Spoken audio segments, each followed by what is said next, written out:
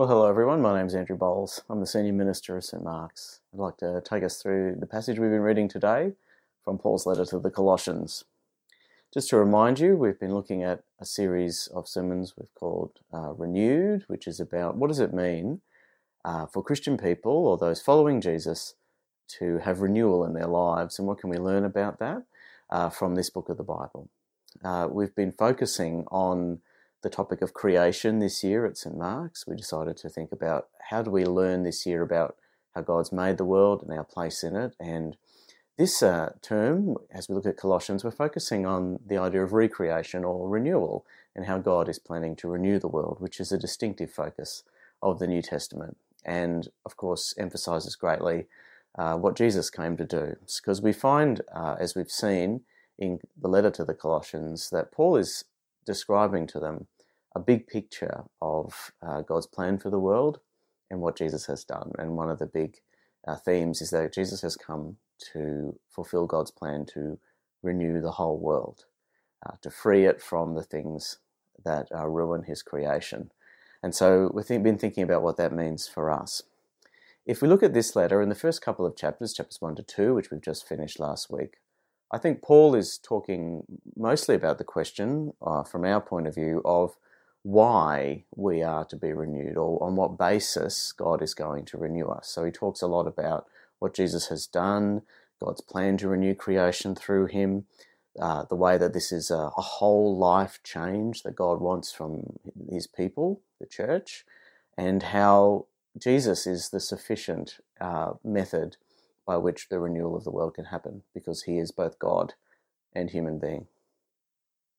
In chapter 3 and 4 then, which we're starting to look at this week and looking at in the next couple of weeks, I think Paul speaks more practically, or more in a way of application to his congregation about what does it mean, or what does it look like to be renewed. So if we understand why and how we're going to be renewed, what does it actually look like for us to be renewed? And what does the life of a renewed person actually look like? So as we get into chapter 3 here, verses 1 to 11, which is our reading for today, we can see that Paul draws out the main point of this passage is a comparison between basically two different levels of reality that we can see in our lives.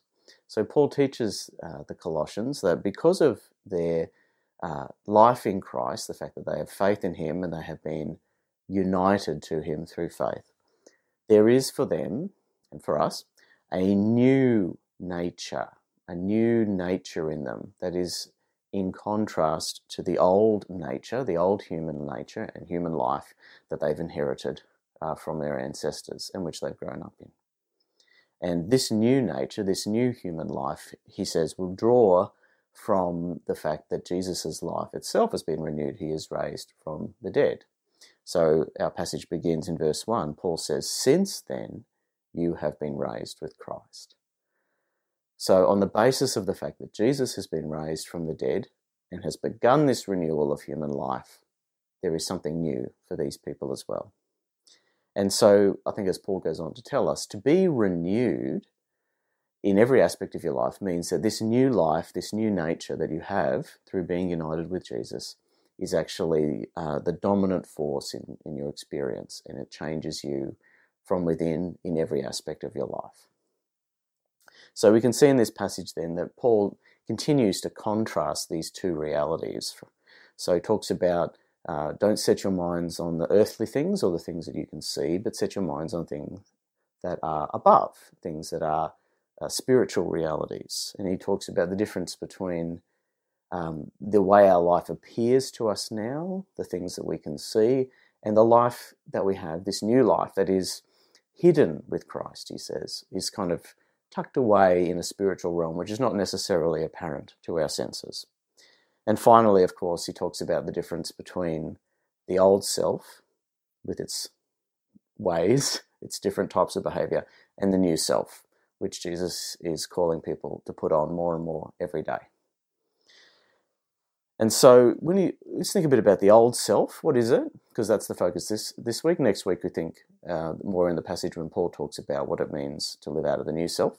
So when Paul talks about the old self or the old nature, what he's really talking about, it seems, is the apparent, obvious nature of human life that we see in the world around us. So mixed in with all the things in creation, all the things that have gone wrong, that draw us away from expressing God's image in our life. So all the things and all the behaviours, all the attitudes, all the experiences and failures that draw us away from the reality of the fact that we're made in God's image, being expressed clearly and being seen.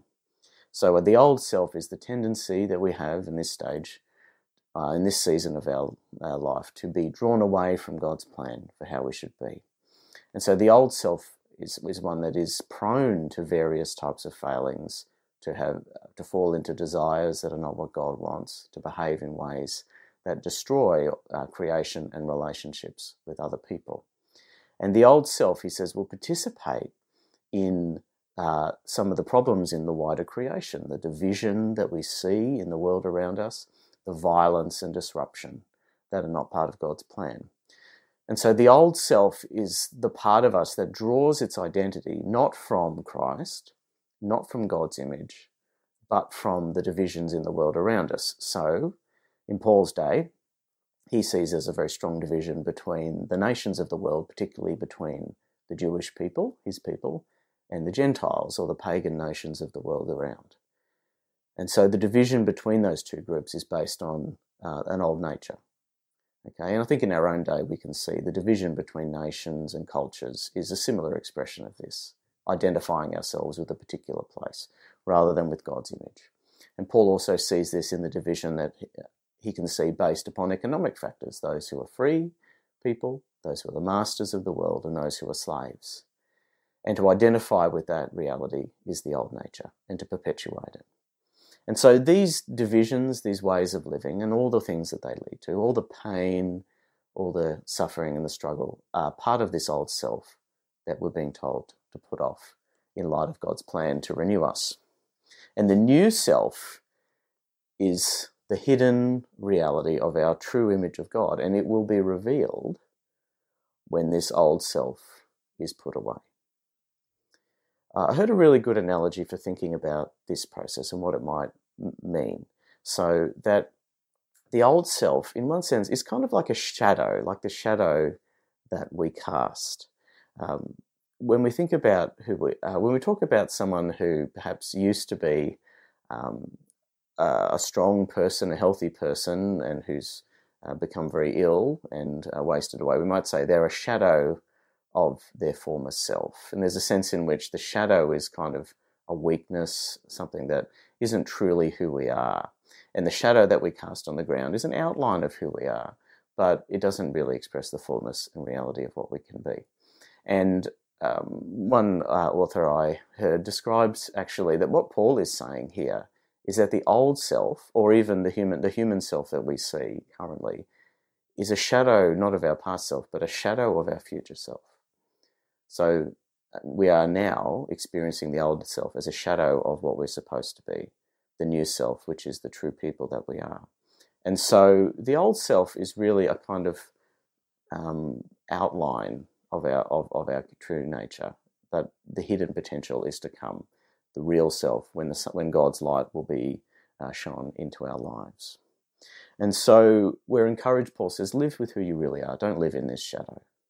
The shadow is behind you. The sun is in front of you. We're walking towards God and his light, and leave this thing behind. It's not who you really are. And so the encouragement will be, and we'll see, is to live from the new self, which we don't fully see yet.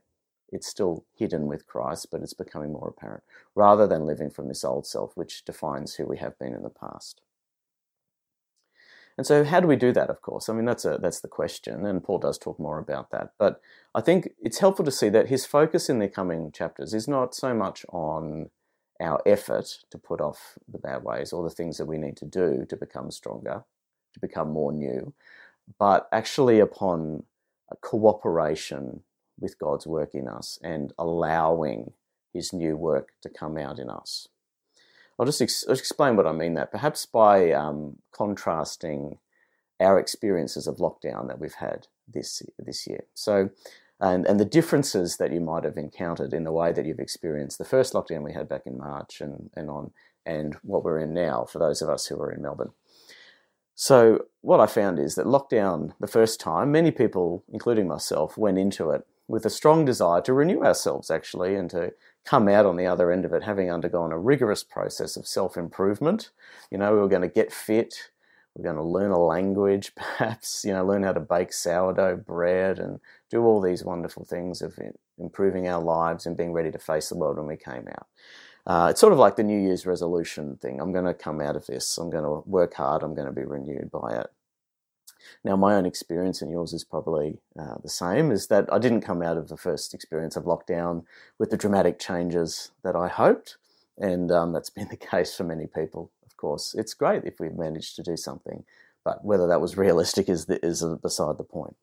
But the problem with that kind of attitude to self-renewal, which many of us realise over the years, is that pushing ourselves in that way and setting very high goals of effort and improvement can be a trap for us. We become legalistic. We feel guilty when we don't do what we're going to do. We're disappointed with ourselves. And in the end, we're often being shaped in our desire for renewal more by exterior messages from society about what we should become, rather than a sense of who we really are called to be. For those of you who are fans of Radiohead, you might know the song Fitter, Happier, More Productive, which is a bit of a satire of the kind of attitude that we often express in things like lockdown. I'm going to be better. I'm going to be the better citizen. I'm going to be the better me. And so I think what Paul is saying, that's not the way that God renews us. We're not renewed by efforts from within our old self to become a better old self, a fitter, happier, more productive old self. Because the new self is not really a development of the old self. It is a hidden life that's revealed as the old self is put away and as God helps us to move forward into the future that he has for us. So actually, our experience of lockdown number 2, lockdown 2.0, might actually be more close to what Paul is actually talking about. So I think most of us came into this lockdown period that we're in now with slightly more modest goals about what we were going to do. Not to be our best self, but really just to get through it and to come out on the other side, having held ourselves together and ready to face the future. And so I think what we learn is that maybe renewal comes more when not when we're trying hard, but when we actually allow grace to operate in our life. We realize that our strength actually comes from being connected with God and connected to other people and finding out who we actually really are. And this kind of experience is a chance to find that out. If you want to think more about that, I'd encourage you perhaps to look at the video I produced a few weeks ago on the idea of stillness and the dark night of the soul and what you can learn in a period when you can't really do very much and what God might be teaching us there. Because this is what I think Paul is saying here. The result of giving our lives over to God's grace and his renewal and embracing the fact that we can't necessarily do it ourselves is that the new self actually emerges more clearly with new goals and purposes and actually energy for change and real transformation, not coming just from our own will, but from a cooperation with God's grace within us. And so I think that's what Paul is encouraging the Colossians to do here, rather than falling back into what they did have, and it's clear they did have, which was a temptation to rely on other ways of self-improvement, which were prevalent in their day as they are in ours. So just at the end of chapter 2, before our reading today, Paul encourages them not to fall back into a legalistic mindset about what it means to grow spiritually. So from chapter 2, verse 20 to 23, I want to read to you. He says, "Since you died with Christ to the elemental spiritual forces of this world, why, as though you still belong to the world, do you submit to its rules? Do not handle, do not taste, do not touch. These rules, which have to do with things that are all destined to perish with use, are based on merely human commands and teachings. Such regulations indeed have appearance of wisdom, with their self-imposed worship, their false humility, and their harsh treatment of the body, but they lack any value in restraining sensual indulgence." The old self isn't going to be conquered, he says, by trying hard, by keeping the rules. by being hard on yourself. It falls away as we move towards God's presence, because his light will remove this shadow that's following us. So the question we ask in this part of Colossians is, how are we to be renewed, and how will God do that in our life? What will that look like? Next week, we move on to think about where Paul talks about putting on the new self and the kind of practices and behaviours that are part of that life. But today we're encouraged, I think, to think about the old self and what it means just to put it off, as Paul says, put off the old self. Not defeat it, not beat it into submission, just put it off like an old cloak, or leave it behind like a shadow. Stop identifying with it, identifying with this old life. You know, if we look at our lives and the things that we're not happy with, these things that Paul does talk about, the way we disappoint ourselves and other people, the failings that we have, our wrong desires and following things that we shouldn't. How much of that do we think is who we really are? Do we identify with that? Do we identify with the divisions that exist between us and other people who are different to us? Do we say, that's who I am? Well, Paul says, no, put that off. That's not who you really are. It's an old way. And the new life that God has for you is not based on those things. We can get a bit tripped up on this. We're a culture that really is invested in the idea of being authentic and being ourselves. And it can feel very authentic to describe the negative things that are going on, the negative feelings and thoughts that I have. And of course, if we are feeling bad, it is good to be honest about it. But a lot of that is not necessarily, Paul would say, who we really are. The old self is certainly a real thing, but it is a shadow. It's not the substantial reality of who we are. And if we focus on that shadow, we can not look towards where we're going, which is towards God's light and truth for us. So who we really are is hidden with him, and it's our job as Christians, I think, to learn what that is and to cooperate and to allow God to grow that new life in us, because that's who we really are. Who we will be is who we really are now. And so it's important to remember and practice that. As Paul says, our life is hidden with Christ. Your life is hidden with Christ. And so the closer you draw to him, through prayer, perhaps, speaking, meditation, resting in his presence, seeking to know him better through listening to what he has to say to you, the closer you draw to him, the closer you draw to your real life. It's like putting yourself into the sun and allowing the sun to warm you and make you feel better, as many of the sunny days recently would have for those of us going through winter.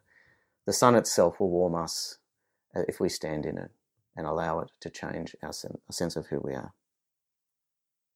So it's important for us, if we are on this journey of renewal with God, to trust that he has our renewal process in hand, and he knows who we really are and who we really will be, and he's drawing us towards that if we allow him to.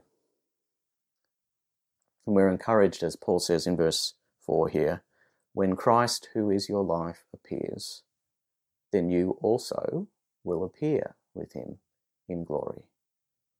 We will see our new self and who God has really made us to be when we are renewed. So I'd encourage you now to spend some time thinking about that and how it applies to your life. I'm going to put up some discussion questions on the screen that you can talk about with those if you're in a household with others, or you can think about for yourself and write or talk about your own answers. What is God saying to you about how he's renewing you at this time? So let's spend some time doing that. Then we're going to move on with the rest of our service.